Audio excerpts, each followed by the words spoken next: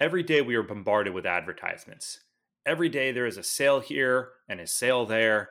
Social media is doing a fantastic job to get us to buy things that we never thought about buying before, or keeping those things in front of us when they are on sale. We can easily get caught up thinking something is needed, but really find out it was just an impulse buy. Since the holidays are around the corner, let's take a step back to look at how we get absorbed into these never-ending sales and how to snap ourselves out of this mindset. So the big question is this: how do veterinarians like you, who live demanding lives, You never seem to have enough time, able to achieve balance and take control of your finances with confidence? that is the question, and this podcast will give you the answers. We are Florida Veterinary Advisors, and this is the Smarter Vet Podcast.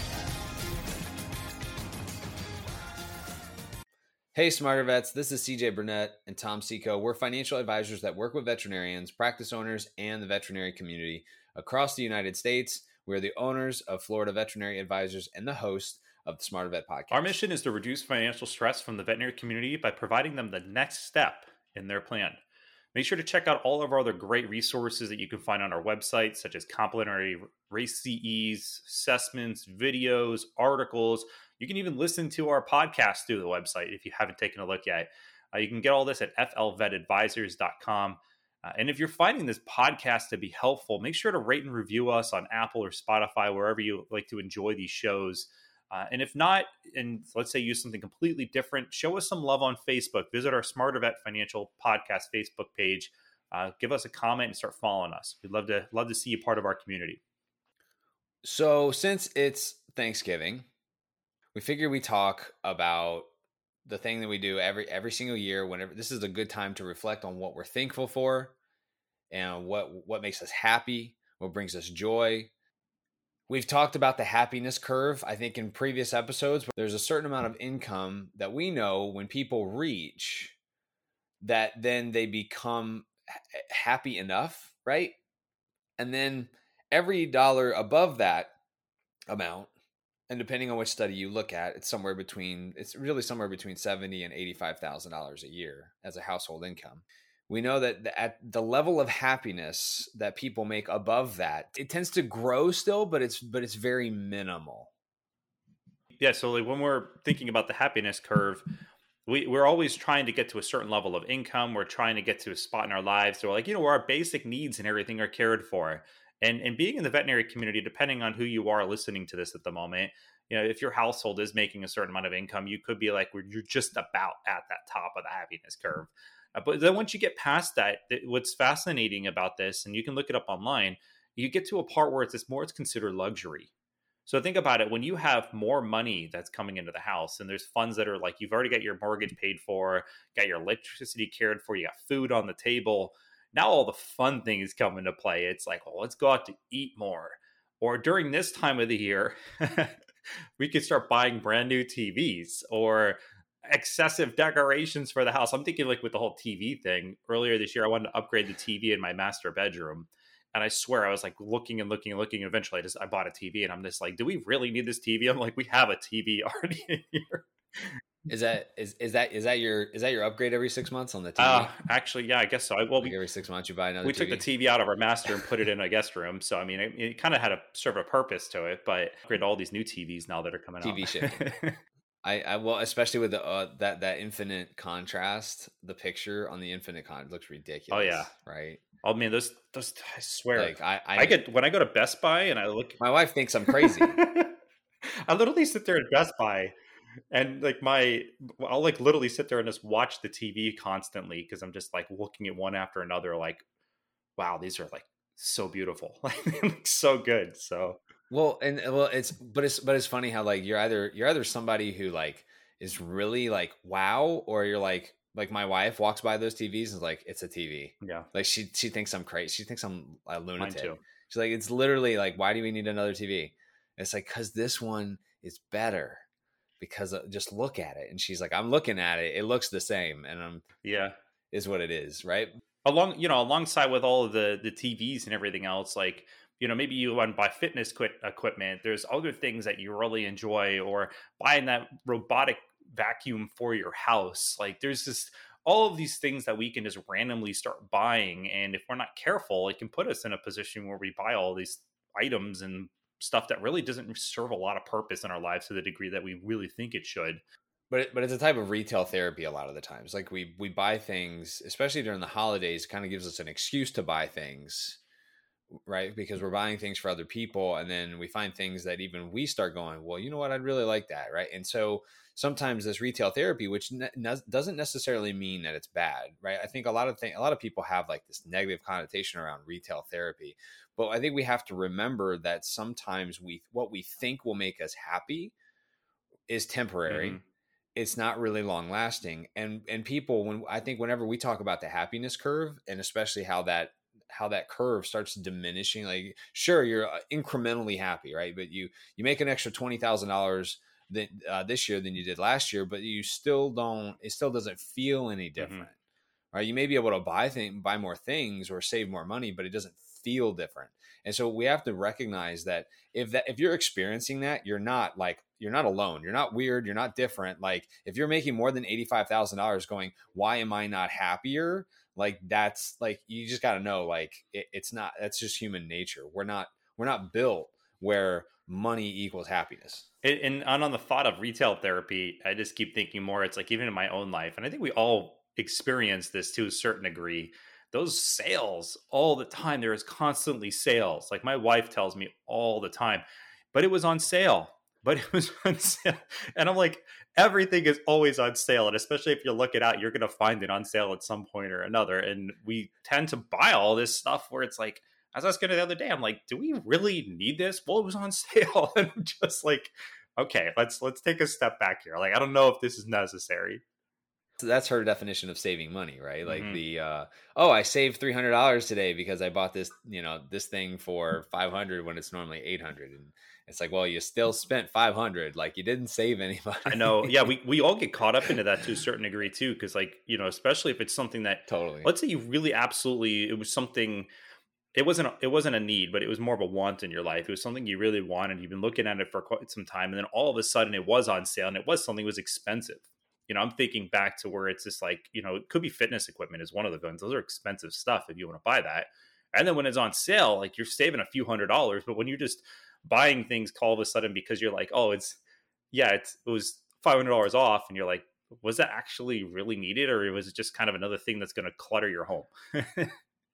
It makes me think of Don McMillan. If anyone's ever seen like his stuff, he's a comedian, but he's a comedian that uses PowerPoint. And I know that sounds insane, sounds ridiculous, but like, I love him. He's like one of my favorite comedians, other than Brian. Like, Brian Regan's my number 2, but Don McMillan, man, he uses PowerPoint in his comedy, and he actually talks about how his wife. So like somehow they got like a bonus of like $6,000 from somewhere or whatever. Mm-hmm. And they wanted to spend it on something, and he wanted to spend it on a TV.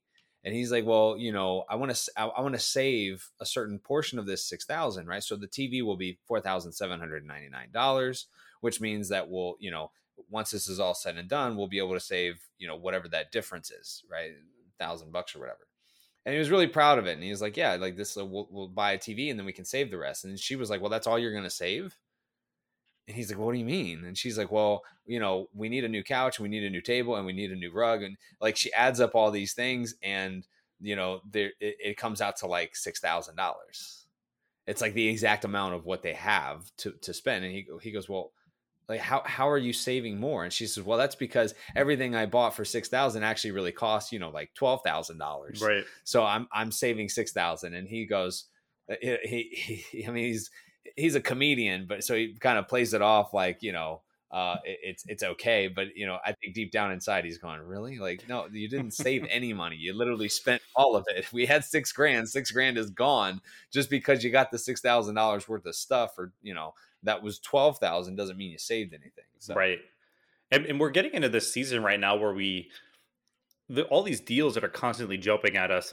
If some of you probably know the term FOMO, fear of missing out. Amazon, they do these things where there's like, I think they constantly keep rubbing in our face of like, hey, here's another sale. Here's another sale. I think even Walmart recently, I've been getting notices about it where constantly, like, it gives me anxiety because I'm sitting here thinking about like, gosh, I need to start buying things and I have to check myself constantly. And if we're not careful, we end up buying a lot of things that we're just like, kind of gets thrown in the closet. just put somewhere else that we don't really need. It's a little funny though, because we can be. I think this can be turned into something that we can be thankful for, in the sense of, if these are problems that we have, I mean, like our problems could be so much worse.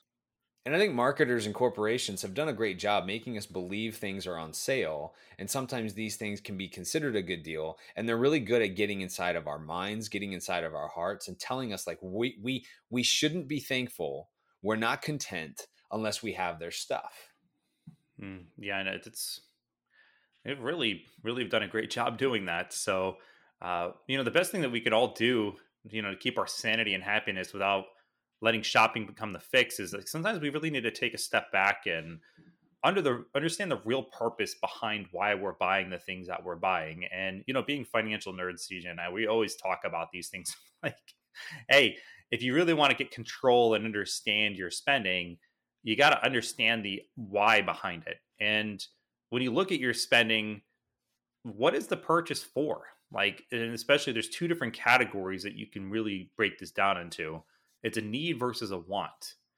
And when you think of the basic needs in our life, those things are like, hey, you need air. Like, you got to breathe, like something you need. You need water.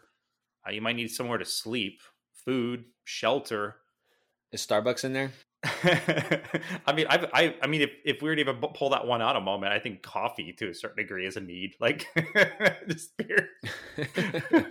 I'm drinking a cup of coffee as we're recording right now. So, well, I think everything else is a convenience, right? I mean, anything that you don't really absolutely need can be considered really something that you go without. You probably could, and maybe, hey, you go without certain things in life just for a certain time period, just to kind of prove to yourself that you don't have a need for whatever it is that you have. I had a time period in my life where I didn't do Starbucks for a month, and it was awful. Were you getting convulsions? But it's kind of funny how I was not convulsing. No, it never got that bad. I'm pretty sure the convulsions would have started in the third month. But I don't even drink caffeine. That's the stupid part. It's like I get decaffeinated mochas.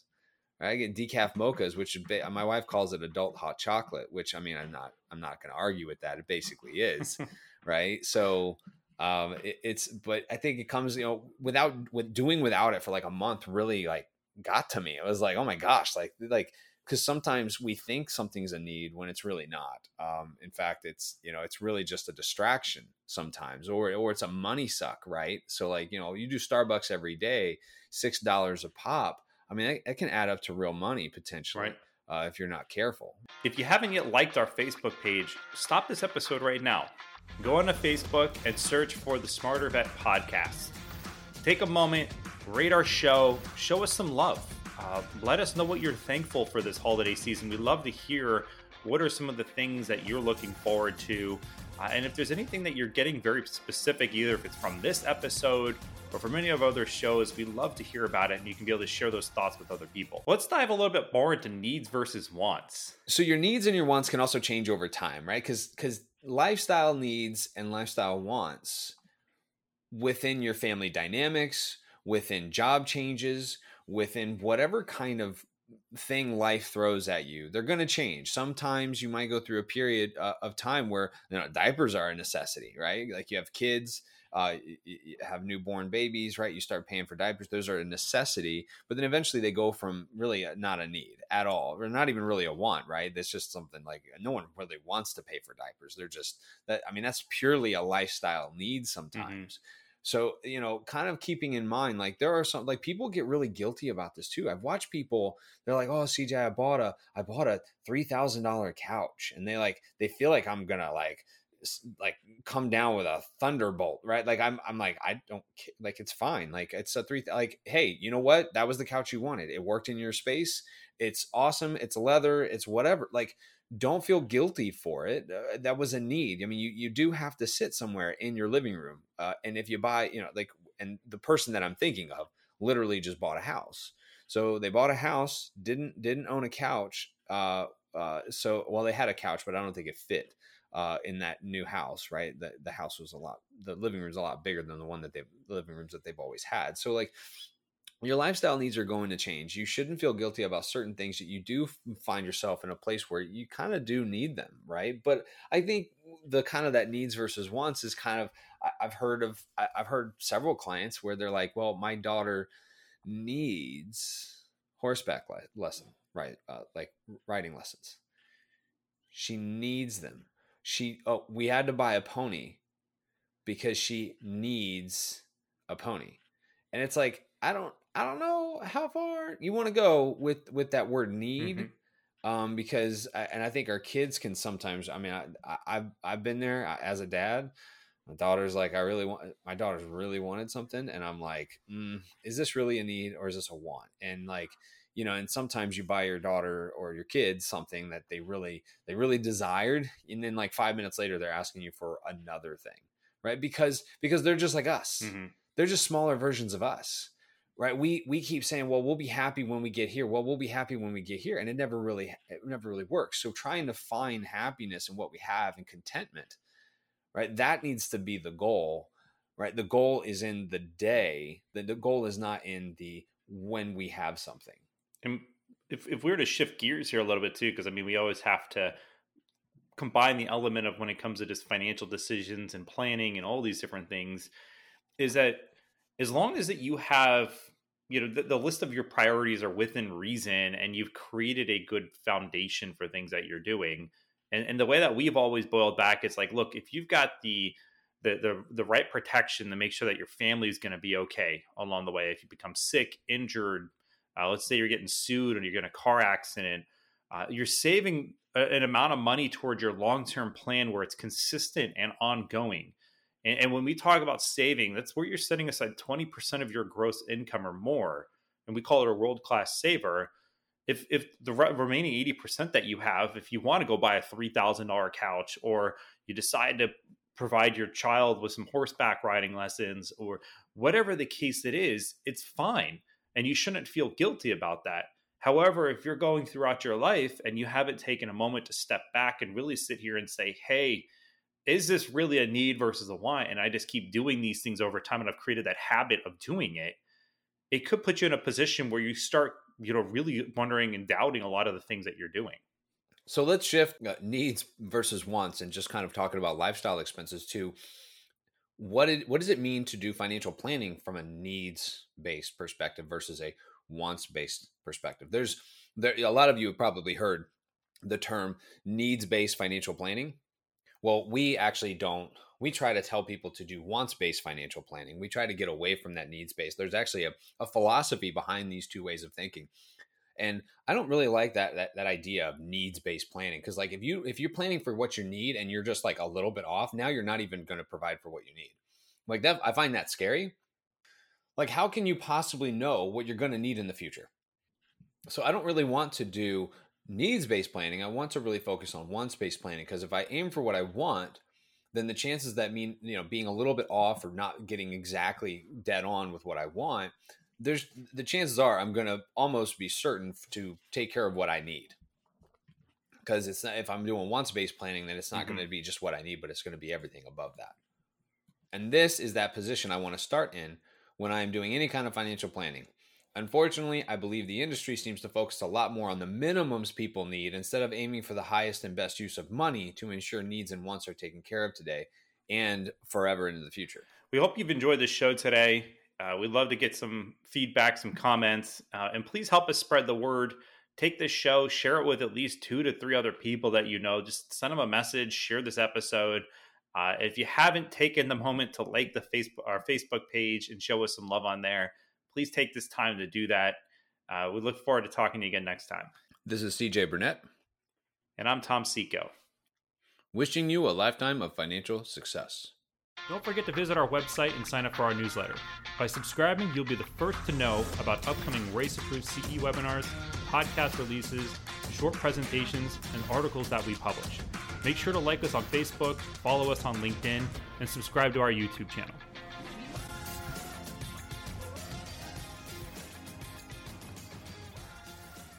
CJ Burnett and Tom Seco are registered representatives and financial advisors of Park Avenue Securities, LLC, and financial representatives of the Guardian Life Insurance Company of America, New York, New York. CJ Burnett's and Tom Seco's California licenses are 0K79676 and 0K80141, respectively. Security products and advisory services are offered through Park Avenue Securities, LLC, a registered broker-dealer, investment advisor, member of FINRA and the SIPC, and a wholly owned subsidiary of Guardian. Florida Veterinary Advisors is not an affiliate or subsidiary of Park Avenue Securities or Guardian. This podcast is for information purpose only. Guest speakers and their firms are not affiliated with or endorsed by Park Avenue Securities, Guardian, or Florida Veterinary Advisors, and opinions stated are their own. This material is intended for general use. By providing the content, Park Avenue Securities, LLC, and your financial representative are not undertaking to provide investment advice or make a recommendation for a specific individual or situation, or to otherwise act in a fiduciary capacity. All investments contain risk and may lose value. Past performance is not a guarantee of future results. The individuals associated with Florida Veterinary Advisors do not maintain specialized licenses or qualifications for the financial services provided to veterinary professionals. Florida Veterinary Advisors is not registered in any state or with the U.S. Securities and Exchange Commission as a registered investment advisor. Submission number 2022-146661 expires November of 2024.